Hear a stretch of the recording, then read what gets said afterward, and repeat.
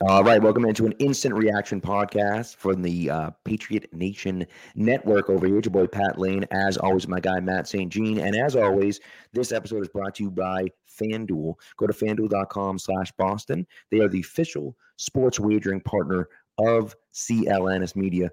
And Matt, this is nothing less than one of the worst games I've ever seen in my entire life. Just absolutely atrocious on all ends of it. The Patriots were terrible, but the Chargers didn't play much better. No, I mean, it's kind of funny. Like the game today, like it's just, it's so like insane and sad that we've come back around it being like kind of morbidly hilarious to watch what this team has become, especially when it's like, I think the point that broke me today was when the offense finally showed signs of life and the offensive line is just plowing through and Ramondre is getting it done. And then, of course, he gets hurt, fumbles the ball in the process, and that's it. And I was like, all right, well, that's the game. And I mean, that's how the season's gone, too. I know we're going to get into the offensive woes, but just another injury to the pile. And defense is good enough to keep it a one-score game. The Patriots now lead the league in one-score losses this season, I believe, with 7. They flashed that during the game. So it's unreal. The 2023 New England Patriots. It means we're close. But all right, I forgot to do the intro song. Here's the intro song. And listen, this is one I'm shocked, and maybe it's just because you even said you didn't know this song. I'm surprised they didn't play this. Too young, Pat. I guess that's true. I'm surprised they didn't play this at the game. But so I'm rectifying that problem right here. And I think we got a pretty good intro. Here we go.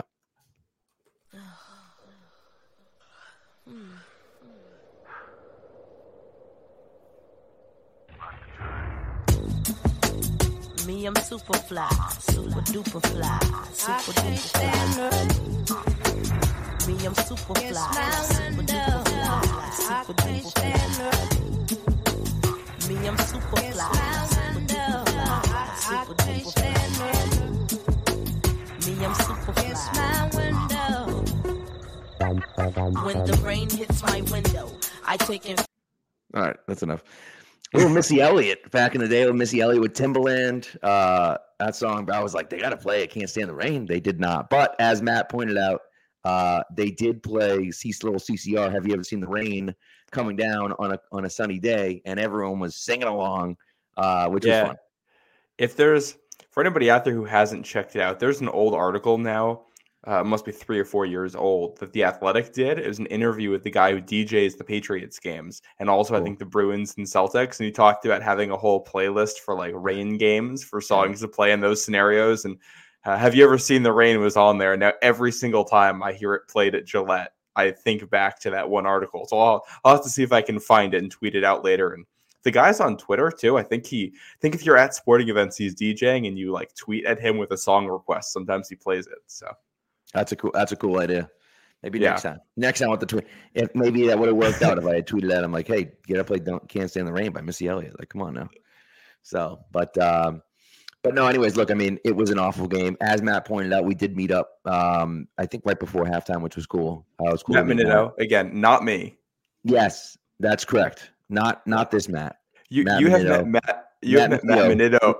Matt Minito. You've met Matt Minito more times than you've met me in person. That's true. So. And it's only one. So, but no, it's cool. It's cool. And you know, it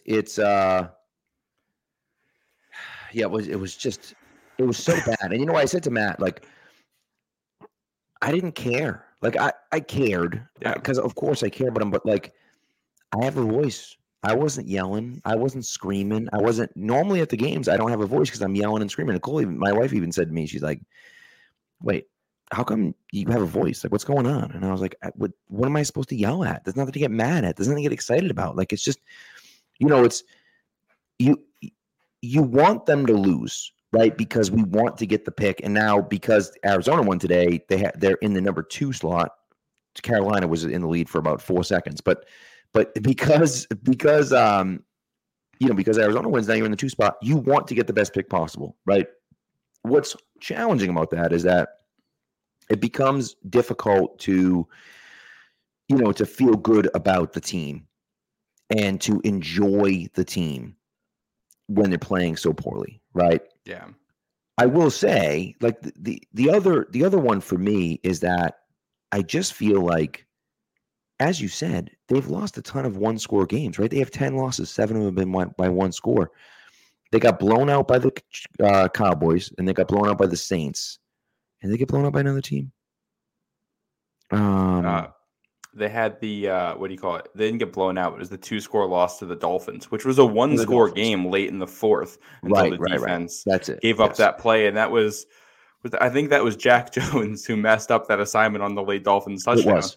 Yeah, that was kind of the play that started things in the final descent there out of the building for him.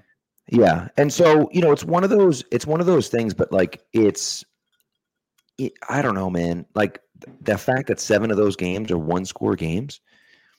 I mean, it's pretty impressive. The fact that the defense has kept them in it. I mean, today was an example. It was just like, do anything, just do anything. I mean, they lost 6-0. Like it is insane to think about. And I think what's really funny too is you look at the stats. The Patriots and the Chargers had the same number of first downs. The Patriots outgained them by 16 yards, had more yards per play, and killed them on the ground, 148-29 there. But, penalties, they had less penalties for less yards than LA did. But there's the one turnover in there, which kills you. And I think it was the punt return. Is that what it was that set up the other field goal for the Chargers? Yep. There was not a single snap taken inside the red zone for this entire game on either team, except for I think the last kneel down by the Chargers. That's right after which was at the 20-yard line. So it's that kind of football game. And crazy. I look at a game like this and the way it went down, and it's one of two things: either Staley and the GM there for the Chargers need to go immediately, or this means Bill Belichick needs to stay. Like it's one of those, because there's no reason this should have been a 1-score game with how the Patriots played today, and yet here we are. Well, what's interesting about it is that someone tweeted out, and I don't remember who it was. Someone tweeted out that Quentin Johnston's one of the worst first round tight ends ever. Maybe it was since N'Keal Harry. Wide receiver. First round wide receivers. Easy to assume, yeah. The problem is I'm all screwed up. I'm watching. I said first down and I said tight end. I'm watching the Chiefs game right now, and they just threw it first down past the Taylor Swift's boyfriend. But it's the thing about it is that he's really bad. He's really bad. He's slow. He can't catch very well. It's just like what did they see in him to have him be the first wide receiver taken, to draft him over both Zay Flowers and Jordan Addison? I just don't see. I don't understand. It's like when the Patriots drafted N'Keal Harry. It's like I just don't understand what you saw in that guy. Well, this is worse than the Harry one to me, because at least Harry was like super productive and like his tape was questionable, but he was also like very consistent with what he was good at, and he had what looked like legitimate football skills. Right. And by the way, Johnson, as Matt pointed out, he was the second wide receiver taken. Yeah. Matt pointed out, second wide receiver JSN went 20 instead of 21. Yeah. Yes. But no, Quentin Johnston, I had him as a first-round receiver, but he was also very much a boom or bust guy. Freak athlete, can do everything on a football field. Can he catch the football? Can he run routes? Sometimes. How often? Is really a big question mark. You watch his highlight reel, and he looks like he could be Devontae Adams out there. And you also watch some of his games, and you question why this guy had a scholarship in college. Right. Like that's how it was. And I don't mind buying in on a guy like that in the first round. But my thing for the Chargers is like the Chargers are what the Patriots are right now, but just like supercharged in that their offense has a lid on it. They have nobody who can stretch the field. Everything's within 10 yards. The problem for the Chargers is they can't run the ball at all. Their offensive line is awful. They have no team speed, so even though they have a superhuman at quarterback who can throw the ball 75 yards, you can't take advantage of it at all. So you're just living in these tight windows and living in these third and longs, and that's why it looks like what the Patriots do. And Quentin Johnston was always a raw developmental guy. Why you're counting on a guy like that in year one to change that makes no sense. Zay Flowers and Jordan Addison were both much more polished guys who are also legitimate deep threats right now. And passing on them, I think, is practice there. It's one of the things for me, right, is like if you're in that situation, and I think what they have in spades, by the way, what they have a lot is guys that are big guys that are skilled and can go get the ball. Keenan Allen does a great job of it, right? Mike Williams does a great job, but Mike Williams is hurt all the time, but still. Yeah, Josh Palmer. He's good at it. Does a nice job, yeah, right? But he's injured. But they don't have any fast guys. Like, why? Zay Flowers would be the perfect guy for that situation. He's got the speed, and even if you want to go with Addison, those are guys that can stretch the field, right? They can beat you with their speed. They don't have a guy like that, and they went out and drafted essentially at his best a Mike Williams clone. And it's like, well, you have Mike Williams already. Why are you drafting another guy like Mike Williams? It doesn't make any sense. And Quentin Johnston could become like that deep threat, I think, because he has the really high-end speed, but we knew it was going to take a little bit of time for him to click. He was, you look at the reason I said Devontae Adams, it took Devontae Adams like 3 or 4 years in the league to put it all together and break out. And that's the kind of guy Johnston would be if he does end up succeeding here in the NFL. And I just, I never got that. There was kind of an obvious landing spot here. And then beyond the deep threat stuff, they also don't have guys who create after the catch. Keenan Allen used to be that guy. He still is that guy at points, but he's old now. You can see it. He's not consistent. He doesn't have that juice anymore. And it's basically all possession receivers. So giving a guy who had after the catch juice, like either of those guys we talked about, I think made sense. Johnston has it in theory, but he's more, schemed touches. He's a very different athlete than like Kadarius Toney, but it's still very much the same schematic problems on offense. Right. Yeah. So it's strange. But anyways, back to the actual game. I mean, there was almost nothing to see. It was crazy. I mean, the Patriots defense, I think they're approaching elite level. Like, they're getting to the point where the Patriots defense is very close to elite.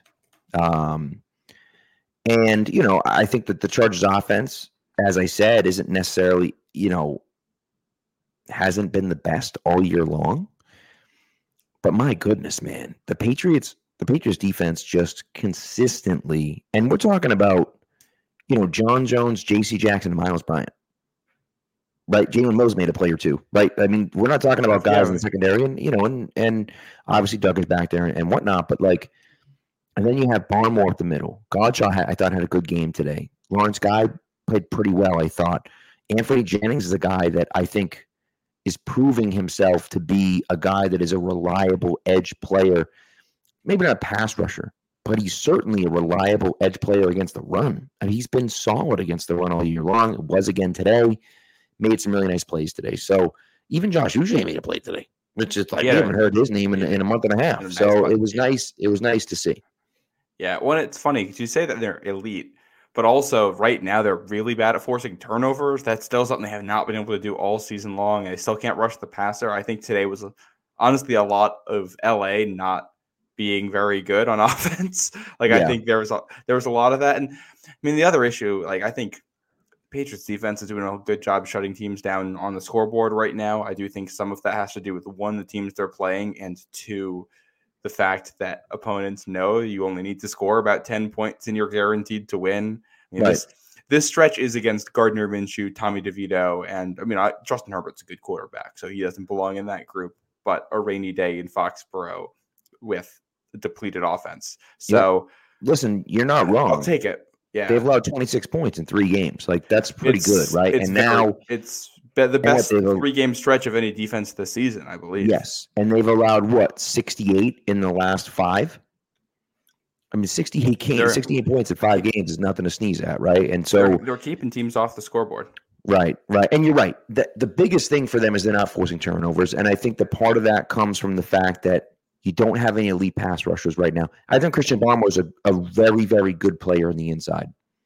The problem is if he gets double teamed on every play because he's the only pass rusher they have, well, what are we going to do? And Josh Uche can't beat never mind double team. He can't be one guy to get in the backfield to make a play. So, well, and they've also been in these positions where it's first down and you got Anthony Jennings out there because the other team might run and Josh Uche can't get on the field, which limits the down to down effectiveness. Sure. I think if you took this defense and you add Christian Gonzalez, Marcus Jones, and Matt Judon back to it, they're elite. I think the way they're playing, and I think that makes everybody else better. And I think there are still some holes you want to fill on this defense, but I think this is a defense you can win a Super Bowl with. That I believe wholeheartedly when it's healthy. And you look at who's going to be on this team next year, who's going to be on this defense next year, even if we forget Kyle Duggar and what's going to go on there. I feel really good about where this defense is and the way they can fill it out in free agency. So they should have a championship, a bowl defense here for the next year or two minimum. It's just about, if you get an offense that can do literally anything, a quarterback who can read defenses and throw the ball down the field, right? And receivers who will support their quarterbacks. Shout out Devontae Parker. What a scumbag that guy is, dude. Yeah, man. He drives me crazy. He's going to be off the team too because Juju's contract is tougher to move. You can really only get rid of it if you trade him, and I don't think somebody's going to take him. And he's a good locker room guy, so I think Juju is probably here next year as a depth receiver, veteran presence, kind of that type of guy. And Parker is see ya on March, first day of the league year. Freaking stinks, man. And my cousin, shout out to my cousin who loves Devontae Parker, loves him. He's he's a beast, and he's a bit. I'm no, 2019. He's not. He was good. He was good. He isn't good right now. He just isn't. And so, it's just not. It's one of those situations for the Patriots that I look at it and just think, this guy's got to go. You got to get this guy off your freaking team, man. And, and he's causing dissension in the locker room. And that's the hard part for me. And so I don't know. So the hard part, right, is that you start to look at it and you say, okay, who can we keep around? And, people in the chat are talking about firing Bill O'Brien. And look, I don't disagree with that. He hasn't been good. At the same time, we're also talking about they have the number 2 pick in the draft right now. If the season ended today, do you want to win, or do you not want to win? I think that's fans got to make up their mind here. Do you want to win or not want to win? We saw what the Panthers did today. The Panthers didn't win, but they came awfully close against the Bucs team that wasn't great. But that Bucs team is pretty good. Yeah. Right. And so the fact that they were able to almost win that game, right? They had a 4th and 1 that Price wasn't able to complete the pass, but they were right in that game. And so, that's one of those things for me that I look at it and just say, man, if you fire Bill O'Brien and now you get that interim bump, I don't know. No. I feel like that's not. I don't want that. I don't want to win a game here. I want to lose. We're not doing anything in season here. You keep the staff now. I think my concern with Bill O'Brien, I think he's much better than the offense we've seen out there. I think a lot of the issues we've seen with the offense out there is that the vision is good and the players can't execute it. And we've seen Bill O'Brien be a good enough teacher for a long time in this league and in college. He's been too good at it for me to believe that he's the reason why guys aren't learning what's going on here. So that makes me think it's probably not all on him. That said, we're looking at what's effectively the worst or the second worst offense in all of football right now. Yeah. It's hard to bring a guy like that back. It's hard to bring a guy like that back if you're getting rid of the head coach.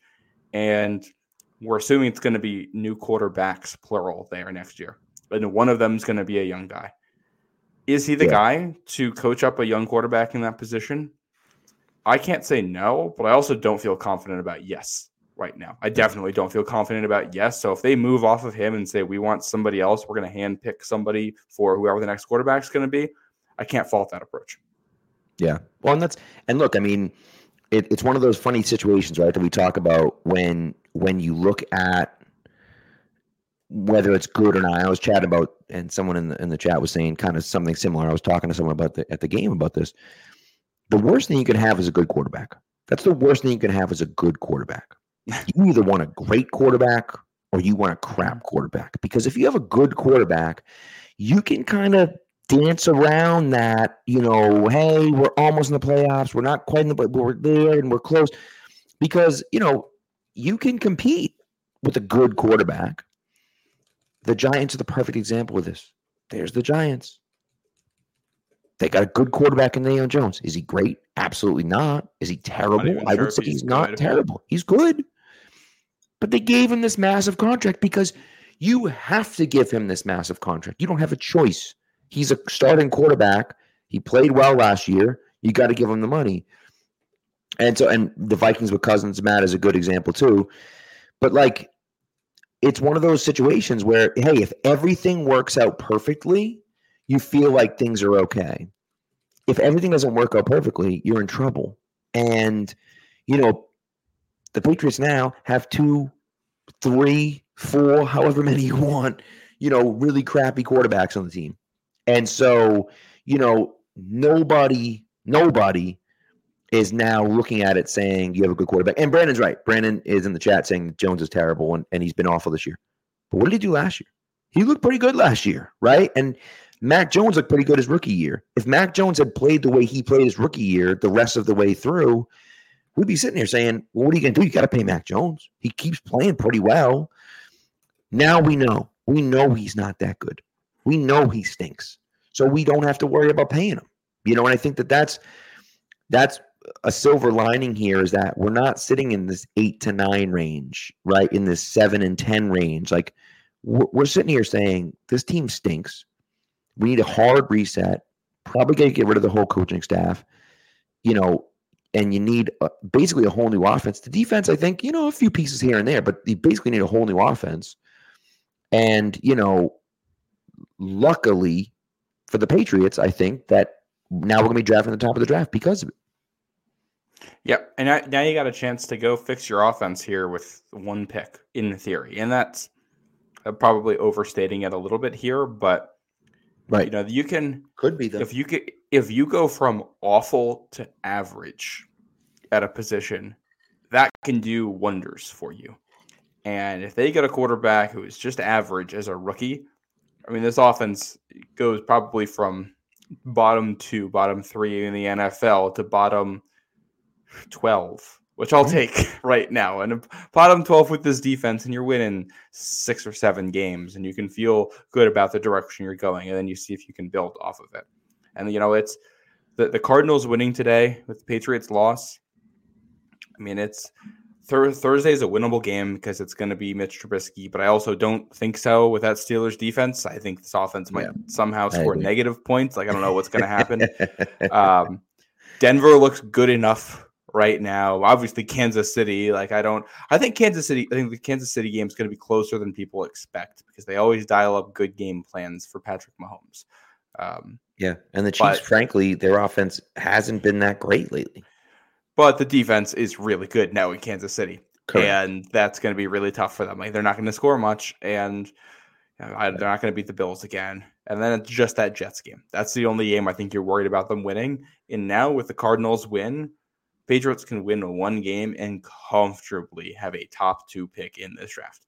Correct. So they are locked into having either the number 2 quarterback or Marvin Harrison Jr. here at worst, depending on what they want to do, or a lucrative trade back. And that's a decent spot to be. And I know the offense is really bad right now, and I think the offensive line looked rough at times today. They were able to run block well, and I'm going to discount some of the Trent Brown stuff today because he looks so hurt trying to move out there. I think you could bring back this line and feel somewhat comfortable with it, at least as a step in a progression. You're not the line you're putting out there next year isn't the one you want to win the Super Bowl with, but it's good enough to put a rookie quarterback behind with a little bit more investment into the depth this offseason. So then you're just hitting quarterback and receivers, and if you can hit on both, which everybody's trying to do, you hit on both, and this thing gets jump started and you get going in a hurry. Right. Well, and I think too, when you look at what the Patriots have offensively, right? Look, Bailey Zappi, I know there are Zappi fans out there that love Bailey Zappi and think that he's the next guy and he's the savior, and he's not. He's not. I'm sorry, he's not. He's really bad. We're at this. I mean, today, I'm telling you, the first quarter drive, there was one play where he had he had Hunter Henry. He's rolled out to his right. Hunter Henry was just right in front of him.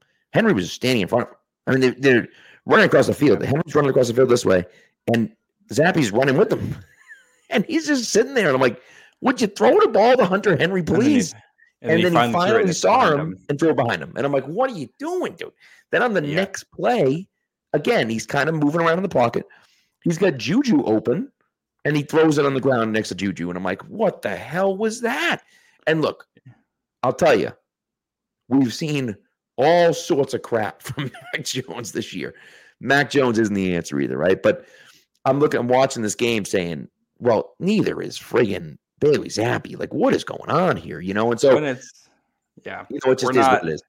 Yeah, like we're the boat's halfway in the water right now. The arrangement of the deck chairs doesn't matter. We're going down either way. Like we're more than halfway underwater at this point. Like we're on the stern that's just barely sticking out of the water right now. That's where we're at. And we can, if we want to change quarterbacks, we can change quarterbacks. Why not? We can keep moving it around.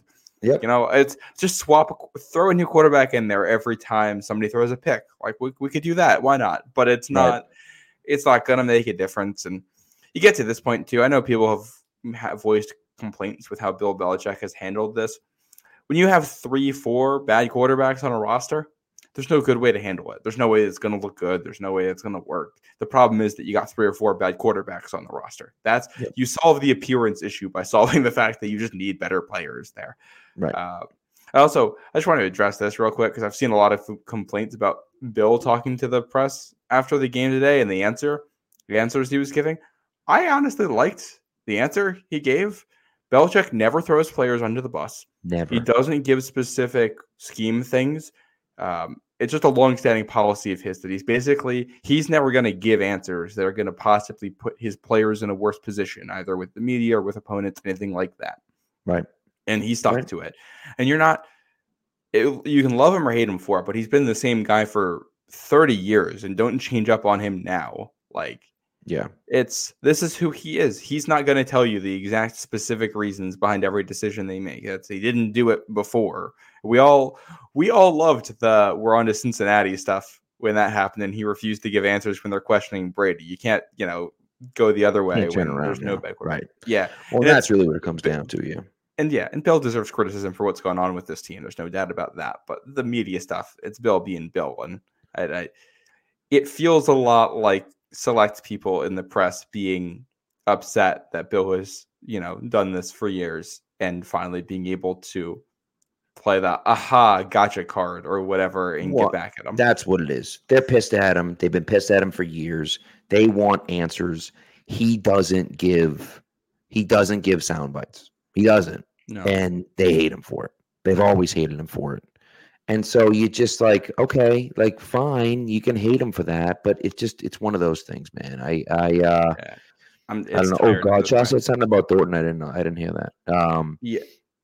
He didn't. I don't think it was Thornton specifically, but he did kind of voice issues with the offense. He can't catch the ball. Which is what did I think it was on here last week at some point where I said something about how I'd be okay with them winning games if it's because the young offensive players showed up and that's why they were doing it.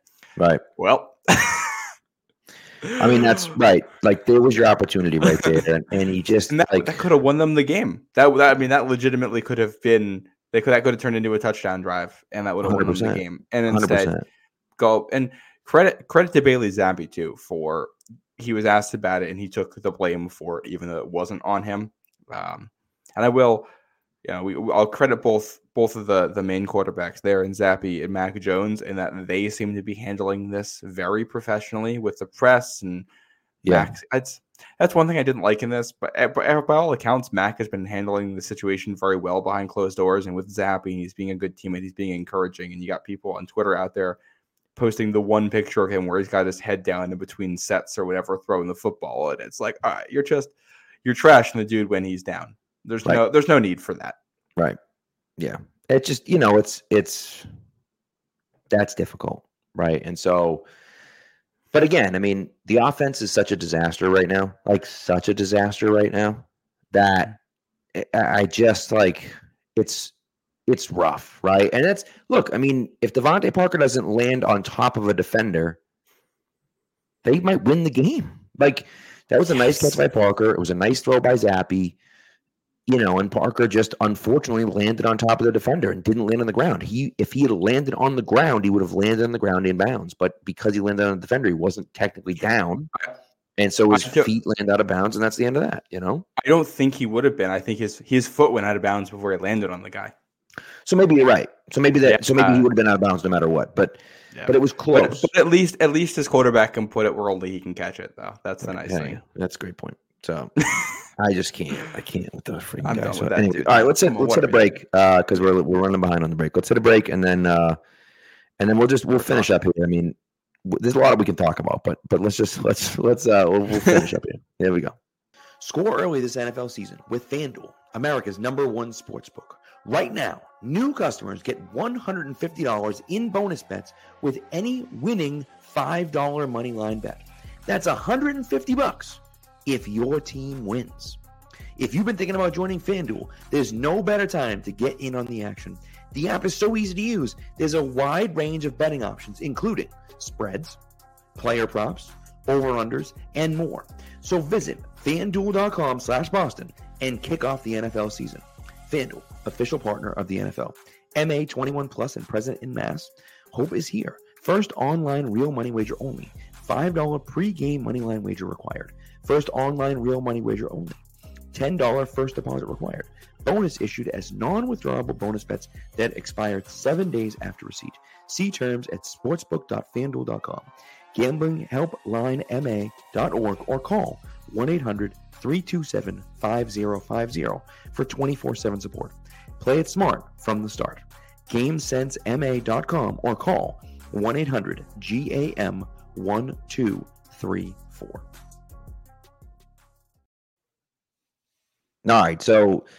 All right, Patriots lost again today, so now they're 2-10. Cardinals won, right? So now they have 3 wins, which is real nice. So that's good for the Patriots. So now you say, okay, we're moving forward from the Cardinals. I think the Cardinals have their bye next week, right? Today the Cardinals have their bye next week. Sure. I'm pretty sure. I mean, it's got to be. I don't think you have any buys later than that. Yeah, I'm pretty sure they have week 14 bye. I have James Conner. I kind of think it's weird to even have buys this late in the season. You shouldn't have buys after Thanksgiving. That should be like I feel like they should all be in October and November, and you just fit it in then. Yeah. So we'll see.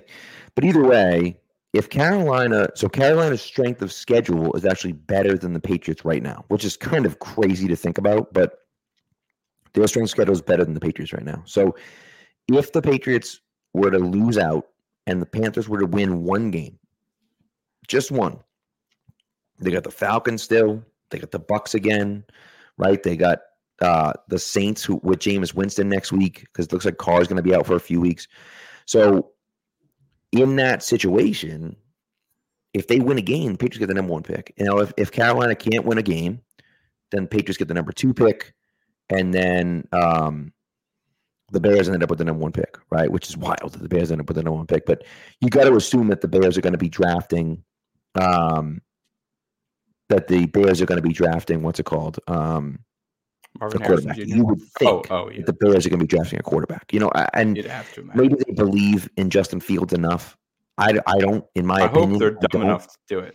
Well, I mean, and the other thing is if they're going to keep Fields, especially with where they're picking, I wouldn't be shocked if they trade out of the #1 pick there for a team that does want a quarterback too. I mean, I agree with you. That's the whole issue here for the Patriots. I've seen somebody mention, hey, like the Patriots are at 3, the Cardinals aren't going to want a quarterback, so it's not going to matter. Yes, but the Cardinals might trade with somebody who wants a quarterback, and you get jumped. Or you're in the Bears Trubisky position where you're at 3, and you got to give up real draft capital to move up one spot to pick a quarterback because they're putting it up for sale. So, being able to control that, your destiny for that pick is nice, and a real shot at the #1 overall pick. If we're going down, let's go all the way down. That's the way I feel about it. And honestly, it's one of those things where like it'd be the best thing. And you look at the Colts, and obviously the Colts aren't what what you want to base your franchise off of. But look at the Colts, and nothing ended up happening with it because they didn't have the right guy. In my opinion, they never really had the right guy at head coach. But they sucked that 1 year when Peyton Manning got hurt, and they get the number 1 pick and they get Andrew Luck in. And they were never able to protect Andrew Luck the way they should have. They were never able to build pieces around him enough to help him out significantly. But you got Andrew Luck in the building, right? And they were in the AFC Championship in year 3 of Andrew Luck. Right. And so if the Patriots can get a situation where, now, in my opinion, I believe that Caleb Williams is the number 1 pick. That's just my opinion. I know some people like Drake May. I like Caleb. He's my number 1 guy. Matter of fact, I'm trying to. I thought maybe we can try to get hashtag scrub for Caleb. I don't know if that really works. It doesn't really roll off the tongue, like suck for luck, scrub for Caleb. It doesn't really work that well, but whatever. So, but either way, I think that it's one of those things where you got to get that guy in the building. You got to get in the building. Now, if the Patriots have the number 2 or number 3 pick, I don't know. We'll see. I'm not sure. What you can do.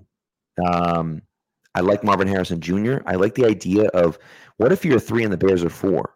What if the Bears will move up 1 pick to take Marvin Harrison Jr. and you can take, Carolina's 2nd round pick next year? Yeah. Right? And Carolina's 2nd round pick next year is going to be a high pick to move back 1 spot, and instead of taking Marvin Harrison Jr., you take whatever, someone else. I don't know, whatever the case may be. But the biggest thing for me is that it's just going to depend on, and like you mentioned this before, if you want the number 1 pick, you have to lose out. But if Carolina's not going to win another game, it doesn't matter. You can win a game still. Yeah. And still get the number 2 overall pick, right?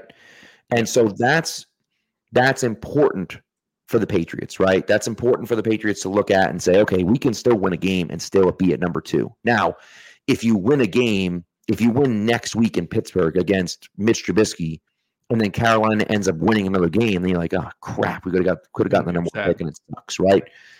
But it is what it is. What are you going to do? There's nothing you can do about that. And so, and the guys are going to keep. I mean, all these players are fighting for their jobs, and it's, if there was one reason to bring Bill Belichick back as head coach, I'd argue it's the way he's kept the locker room together too. Because outside of a couple guys on the offense giving quotes to the media, by and large, it's been a very tight ship, despite how badly they're losing. You've got guys still fully bought into what's going on with the way they're playing out there, which is incredibly impressive. And it's funny too, because you think everybody makes Bill out to be this difficult coach who nobody wants to play for, and that's not what you see out there. This isn't an effort thing. These guys just aren't good. Yeah. And the few players that they thought were good on the offensive side of the ball are either hurt or not nearly as good, and they missed on the evaluations. Right. I think that's kind of what it's come down to. And then, at the end of I think in the draft, they probably do end up with that number 2 pick. Just, if Carolina's winning a game, I do think the Patriots are also going to be winning a game, because that Carolina team is awful. Yeah. I'd love it if they did. Getting points, though. Yeah. Yeah. You know what I mean? That offense here might actually win a few games. Yes. But I'd love it for them to win. But if we end up with a number 2 pick, it's basically going to come down to how comfortable is whoever's making the call in April with whoever the number 2 quarterback on the board is. Right. And it's a big question, because sometimes teams love that guy, and sometimes they get a little bit picky and they don't love him. It's also about who the number 2 quarterback is. We do that Drake May, Caleb Williams thing. Do they think Jaden Daniels is in that conversation? That's something that started to come up about Daniels being a high 1st round pick now, and we'll see how much steam that actually gets here. But yeah, and the other thing I'll tell you too, if they opt for a trade back or Marvin Harrison Jr. or whatever, you watch that Pac-12 championship game Friday night, both of the quarterbacks on that field are better than anybody on the Patriots roster. That's correct. I don't know if they're good. No, they may be bottom tier NFL quarterbacks, and they are actively better than the guys the Patriots are putting out there. And it's also funny if you go back and look at Michael Penix and Bo Nix's histories. Pretty sure Nix started, his first year starting at Auburn was Mac Jones's first year starting at Alabama. Wow. I'm pretty sure it was something like that. So older quarterbacks, But guys who have the basics down and who can make all the throws, and you feel confident about them being at least a high-level backup caliber guy, I think that's your worst case. Not your worst case. Your worst case with any quarterback is that they can't play and they bottom out of the league. So there's no floor. But right, and I think the big thing is if you're sitting at 2 and Caleb Williams is your guy, he's your number one guy. He's the quarterback that you're like, okay, he's a franchise-altering player. So 2 things, right? 2 things. They can do one of 2 things. They can try to trade up for the number 1 pick, which I don't love. It just really depends on what the Bears are willing to give up. Well, and it also, if you and the Bears both want the same quarterback, the price to move up it's going to be way too. It'll be prohibitive. Yeah, you're going to have to give up like 3 first-round picks to move up a spot, which is just not worth it. Of course, right? It just depends, right? So just to give an idea, because TJ asked a question about what does it typically cost to move up from the first pick to the second pick. If you go to the Rich Hill draft chart, and again, the Rich Hill draft chart, I mean, we're a little biased because Rich Hill's on this network, but the Rich Hill draft chart is really kind of what you're looking at, right? It's one of those things that, hey, all right, let's see what the value chart is, just so we have an idea. The number 1 pick is 1,000 points. The number 2 pick is 717 points. The number 33 pick is 180 points. So you're talking about the difference in value, and the difference in value is roughly the 18th pick in the draft. 17th or 18th pick in the draft. So you're talking about 2 first-round picks to move up from 2 to 1. And you could pretty much always guarantee that when there is a QB trade in the top 5, top 10 of the draft, you can just go ahead and add like another first-round pick in 100%. Value on top of that. And I love Rich Hill and his draft value chart, but also the values kind of break down at the top because because when it's the top of the draft, you're not trading for a draft pick, you're trading for a prospect, and it's all about the value of that prospect. That's why, if you're trading for a defensive end at the top, it's not going to be as expensive as if you're trading for a quarterback at the top. So moving from 2 to 1 there, I think would be incredibly difficult and not worth it for this team. So, it's going to be number 2 and how they feel about that guy. And, it's the thing that you have on your side here as a Patriots fan is it's the Bears picking ahead of you. And man, oh man, they usually mess it up when they're picking a quarterback. Really so if you if it's a pick between 2 quarterbacks and you get to pick the one the Bears like or the one the Bears don't like, you can make a lot of money going with the one the Bears don't like. So that's a good spot to be in. Great point. Now it might be a new regime, but still, it was an old regime that drafted Trubisky too. So Mike Larry mentions talking about the 18 free agents set to leave the Patriots, and that's a conversation we have to have, of course. Someone mentioned Jim Harbaugh. Do not, under any circumstances, do not let Jim Harbaugh anywhere near this goddamn franchise. Hey, shout out to number 1 Michigan, though. Yeah, good for them. I don't want him anywhere near this franchise. Nowhere. And then someone asked about what can we get for Bill Belichick if Bill Belichick is going to move on. All right. If Bill Belichick moves on and goes somewhere else, I'd be surprised if you didn't get at least a second-round pick from him, if not a first-round pick. And I think, a first-round pick, you're talking about a mid-level first-round pick. So let's just say he went to somewhere like LA. But you're probably not getting a first-round pick from them this year. But maybe a 2025. Like my thought is a 2025 first-round pick because give them a year, get a little bit better, and then go from there. And that's kind of the situation that I think you're in, and that helps. It's going to help you in the long run.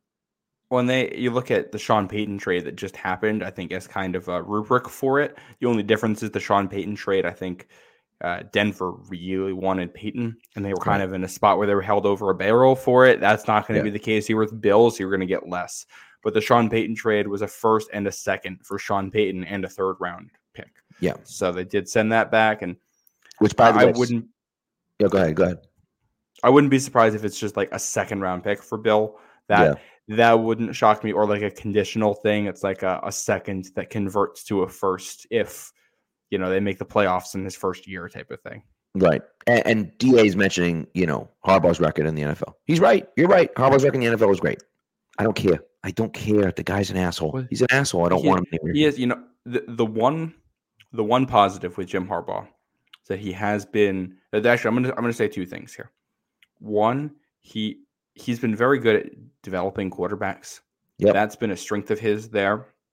Yeah. And the second, he has managed an offense, which I think is what they've been trying to do in New England, which is mixing the spread offense in the passing game with the power running game.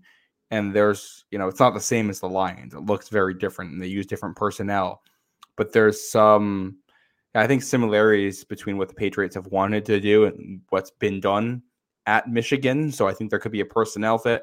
I'll also add the third thing. He's been a very good CEO type there, if that's what you're looking for. He's consistently, outside of, certain hires, he's consistently surrounded himself with very competent people who are very good at what they do. And, one of the hot guys on the market this offseason is going to be Mike McDonald, defensive coordinator in Baltimore. That's a Jim Harbaugh guy who was there at Michigan. So I think there's questions around Jim Harbaugh, and I'm not entirely sold on it, and questions around him, translating to the NFL. It's also, he's not the youngest guy anymore, so you don't know how long he'd be around, but I think you could do a lot worse. No, listen, you're not wrong about that. You're not wrong about that. And I do think, look, I personally don't like Jim Harbaugh, and so I don't want to see him here because I don't like the guy.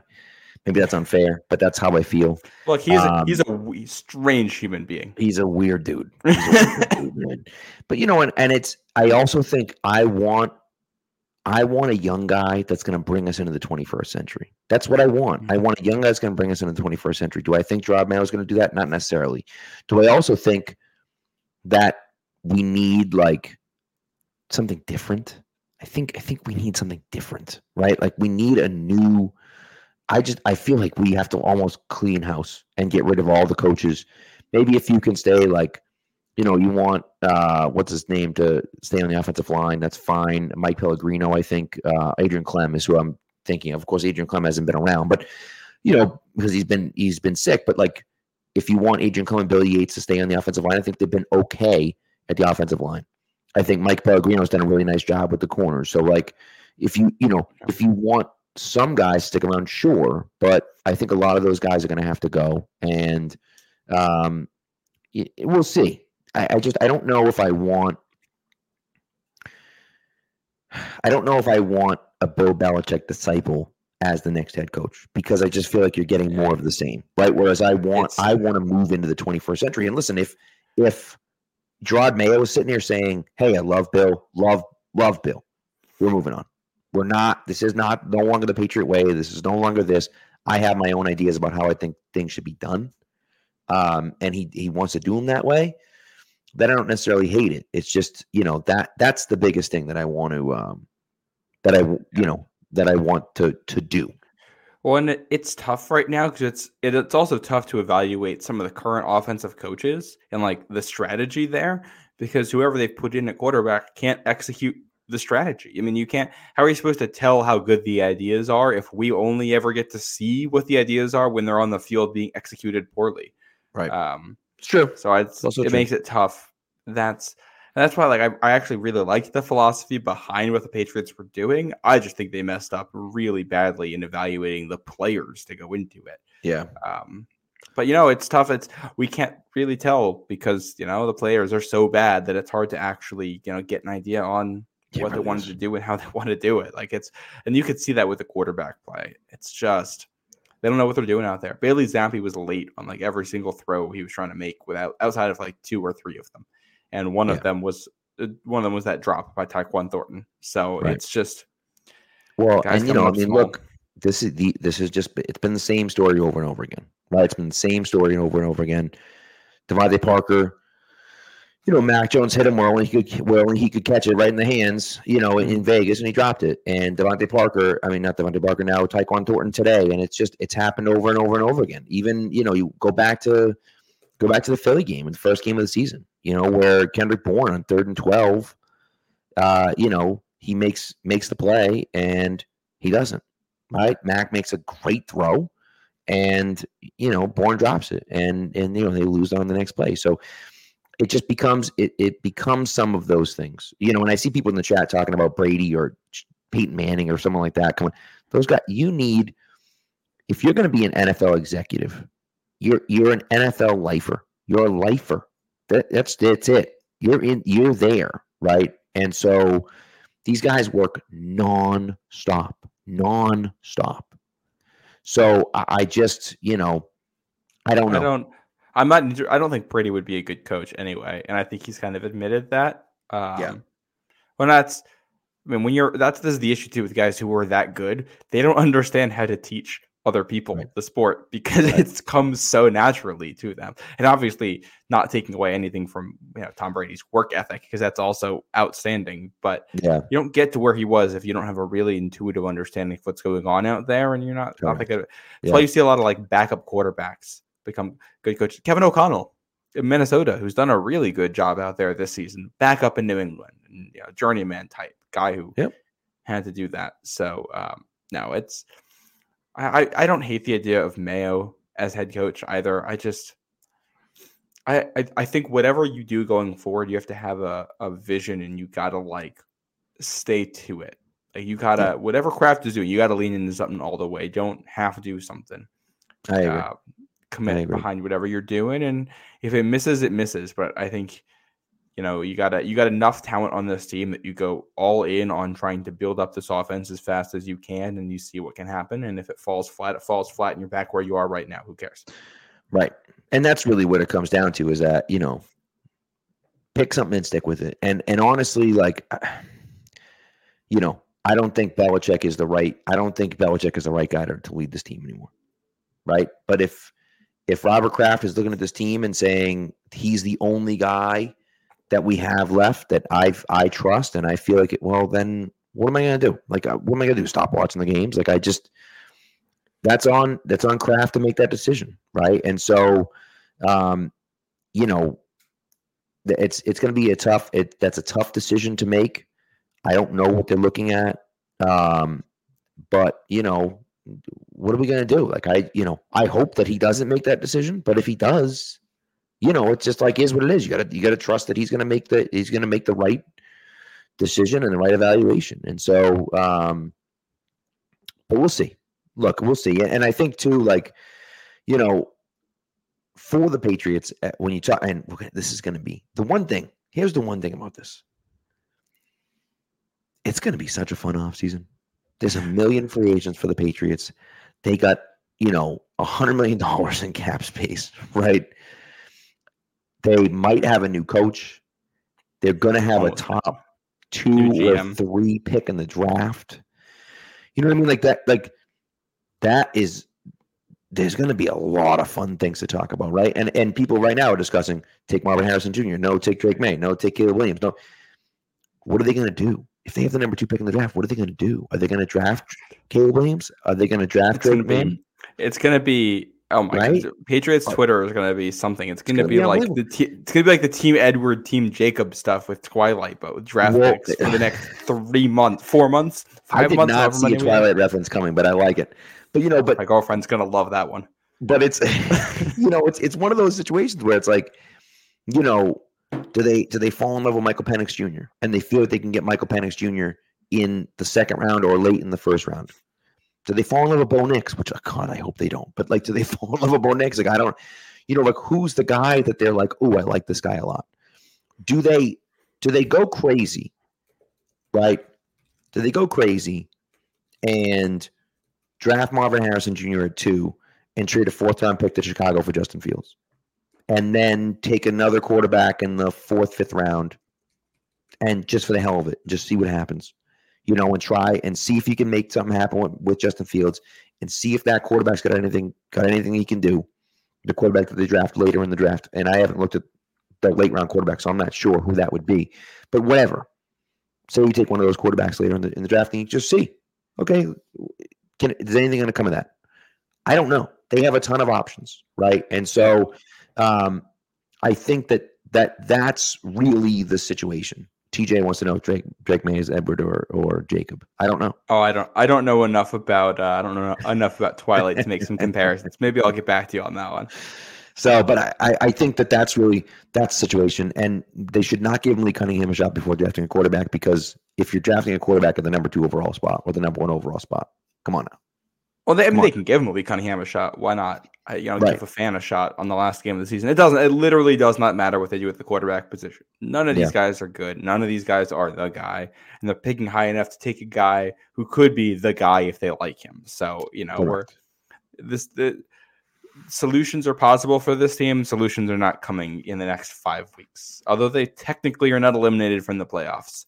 I believe they would be with a loss on the Thursday night, which I think is pretty obviously going to be happening. Nice. That'd be pretty nice. So, by the way, someone says Roberto said that Drake May is another Mac Jones. Just because he's white doesn't mean that I have my issues with Drake May right now as a prospect, but I do think he's a better prospect than Mac Jones was coming out 100%. Right. And if Mac was coming out in this draft class, he'd be with like the Michael Penix. He'd be in like the JJ McCarthy, Michael Penix, Bo Nix conversation. Right. So he wouldn't be like, he'd be a late first, high second type in this group.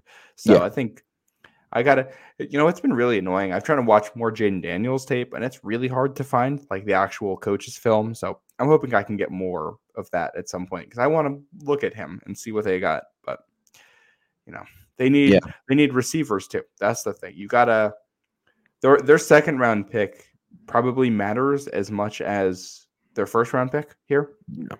Yeah. In a lot of ways. And then also going back for a second, I texted you about this Friday night, but for second round pick, that left tackle that Washington has, I was watching that game. He's got some nasty stuff as a run blocker, and there's talk about him projecting inside to guard. So that's the kind of guy where you take a pick like that, and you don't know yet if he's going to be a tackler or a guard, but he can block well, and you can have him compete with Strange for a job. You can have him kick outside the tackle as the Trent Brown heir or whatever. But I'm telling you, I think at this point right now, and we talked about it, and I don't want to get too far into the weeds here with draft talk, but like, I don't know, man. I honestly wonder if you sign Trent Brown and Mike Onwenu back, your first round pick should be a quarterback, your second round pick should be a wide receiver. Like, I just think that's where you go. Now, maybe you sign T. Higgins in free agency and you say we don't need to, but I think you should still be drafting wide receivers even if you sign someone like T. Higgins. I just feel like I don't know. I got issues with T. Higgins is tough for me too, because it's like he's had a rough season. I know. And it's you get worried that's another Devontae Parker. I'm not worried about the mindset of him, but he doesn't separate. I get it. And we're looking for juice. Right. You're right. But I don't know who else is out there, right? And who are you going to get? This is the tough thing, is that it's very hard to get those premium players unless you draft them. So that's the simplest solution here, is to draft somebody with pick 34 that ends up being an all-pro wide receiver. That's kind of the goal here. Yeah. The other thing you can do if you want is if you're sitting there at 34 and pick 23 is on the board, and like Roma Dunze from Washington still hasn't come off, and you trade up for him, that type of thing. Right. You pair him with Caleb Williams or Drake May or Jaden Daniels or whomever. Yeah. So I don't hate that idea either. It just, it becomes a situation where, and again, if you're drafting a 2, if you're drafting a 2, do you think about trading back to 3? And well, maybe not to 3. I mean, this is the hard thing, right? If you want a guy like Marvin Harrison Jr., you got to take him at 2, because if you're moving back to 3, it's because the team at 3 wants to draft Marvin Harrison Jr., right? Like so that's the situation. So. By the way, someone mentioned Mike Evans. Mike Evans, I mean, bro, 10 straight years with 1,000 yards receiving every year. I'd love to bring it. In some ways, I'd almost rather him over T. Higgins, only because the fact that he's older means you're going to get him cheaper, and he can almost be like a nice bridge receiver for you while you figure out the rest. Although, look, depending on what they want to do, if you draft Neighbors or Odunze or Marvin Harrison Jr., and you go out there with him, Kendrick Bourne, and Demario Douglas, and the draft pick hits like you think it will, it's a fine receiving group. One of the issues, one of the reasons this offense looks so bad right now is that they only have two good players. They have two playmakers in this entire offense, and they're hurt. Right. And it's just like they're not. That's a tough spot to be. They're bad, but they're also unlucky right now. They're also hurt. Yeah. Yeah. Well, and I think what we're watching right now, this is the 2000 Patriots, but without Drew Bledsoe. That's what we're seeing.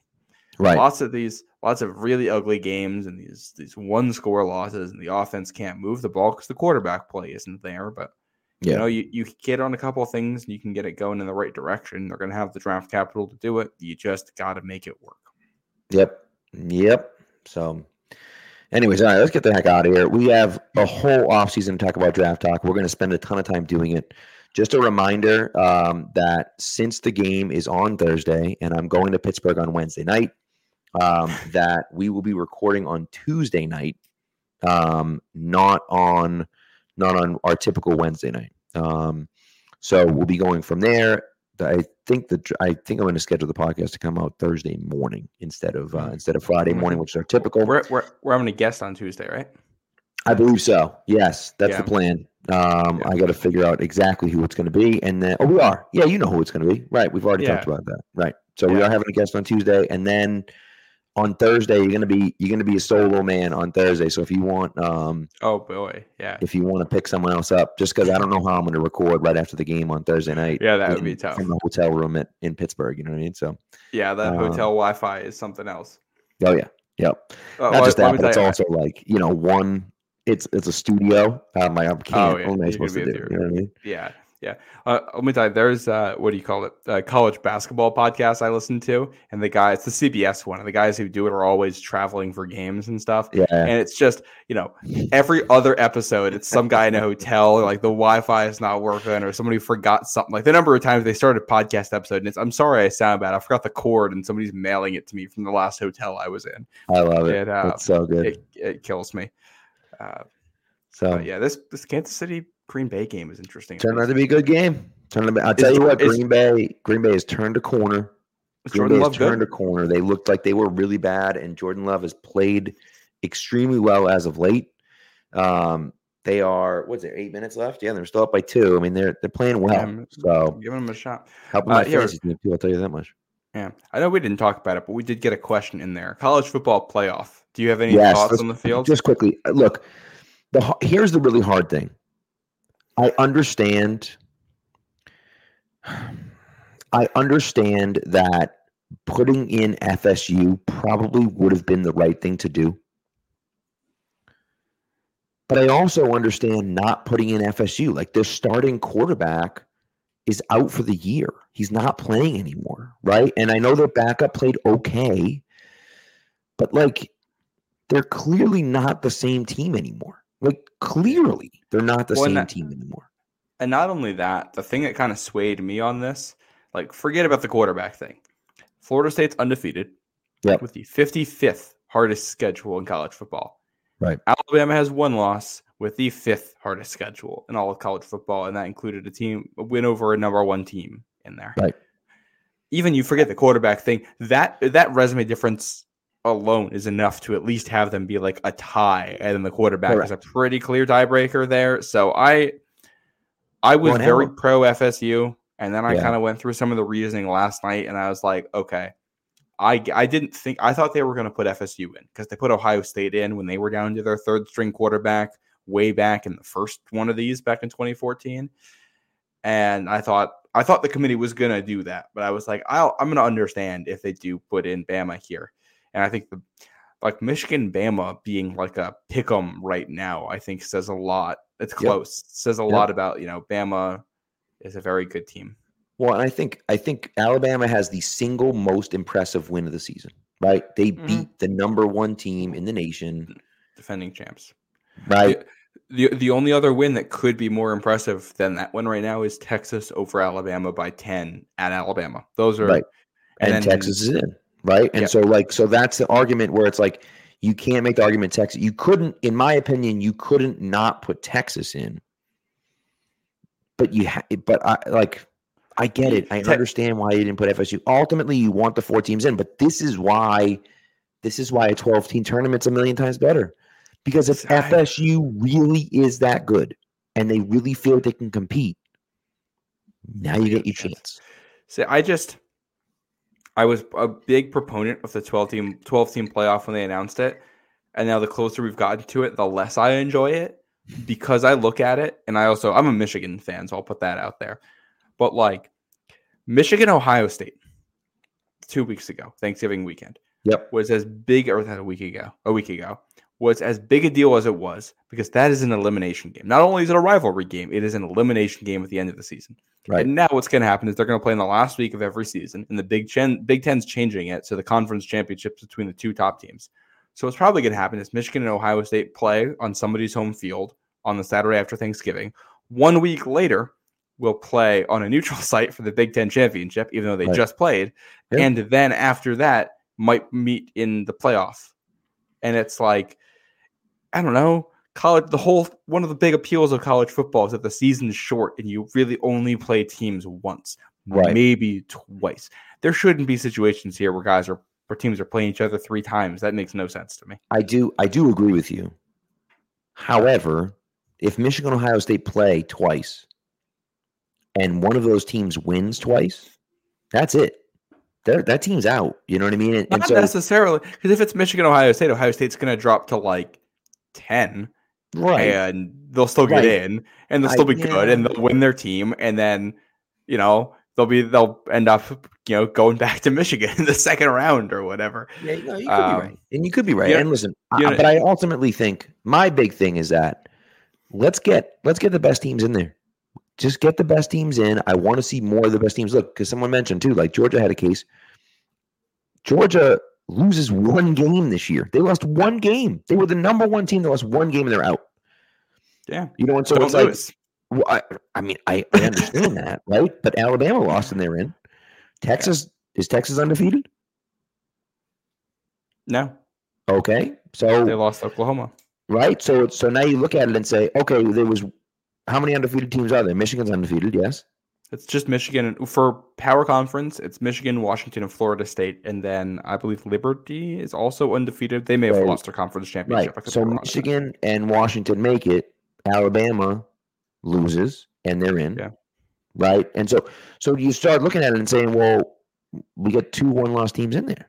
Right. And so, and look, I'm not saying that they shouldn't be in there. I'm just saying that Georgia has 1 loss against Alabama. Like, the thing that I saw that I kind of liked, that I thought made it a good mix of traditional college football in this, is to go back to the old BCS bowl system, where you get the conference tie-ins and everybody goes to a bowl. Yeah. And then to do rankings after that and to pick the 2 best teams for a national championship. Because then you'd have like the Rose Bowl as Michigan, Washington right now, and you'd have, I don't know, I don't know all the other bowl tie-ins. But basically all of these issues we'd be talking about would be solved in these traditional bowl games, and you get to keep the pageantry and that. And then a week later, whatever, you pick a whole bunch of bowl games to be played in a short window, and you pick January 2nd or whatever to be the day that it's like, all right, we're going to announce who's in the national championship game, and you play it a week later. I think that would be kind of fun. Yeah. Now, I will say the appeal of the college football playoff is that you do get games on home field, like the 12 team. I think that's a lot of fun. I think we should do more of that in college football. I think less neutral site games is a good thing. The atmospheres are fun. Like that's what we need. Yeah. And I want to see, like LSU have to go play at some team up north in January or December. Like that's fun. Let's see some of that. These SEC teams going into cold weather environments in January. That's not something that ever happens. Yeah. Yeah, I agree with you. So we'll see. So anyways, all right, let's get out of here. Some good college football talk there for you football heads out there. We've had almost more college football talk than Patriots talk on the show the last couple of weeks. Yeah. So Patriots But, not on the In the Hunt graphic on NBC they're not. Sports. They are not. No, and nor should they be anywhere near it. No, So, not in the hunt. They are the hunt this year. yeah, I agreed. So, anyways, well, thanks for listening, guys. We appreciate it. We're going to be back, like I said, Tuesday night. We'll be back with a special guest, and then Matt will be flying solo unless he can pull someone in with him on Thursday night after the game. And that's it. But thanks for listening. We appreciate you guys. Love you guys. And we'll if you guys have any like team building future questions strategy wise for the Patriots that you want answered on Tuesday, send them in because our guest specializes in that. Yeah, and honestly, that's kind of where we're headed, right? Like we're not breaking down games. I'm sorry. We're not having a lengthy discussion about Bailey Zappi versus Mitchell Trubisky. It's not happening. So does it matter? Else. Yeah. Right. So, anyways, all right, guys, appreciate it, and we'll talk to you soon. Take care.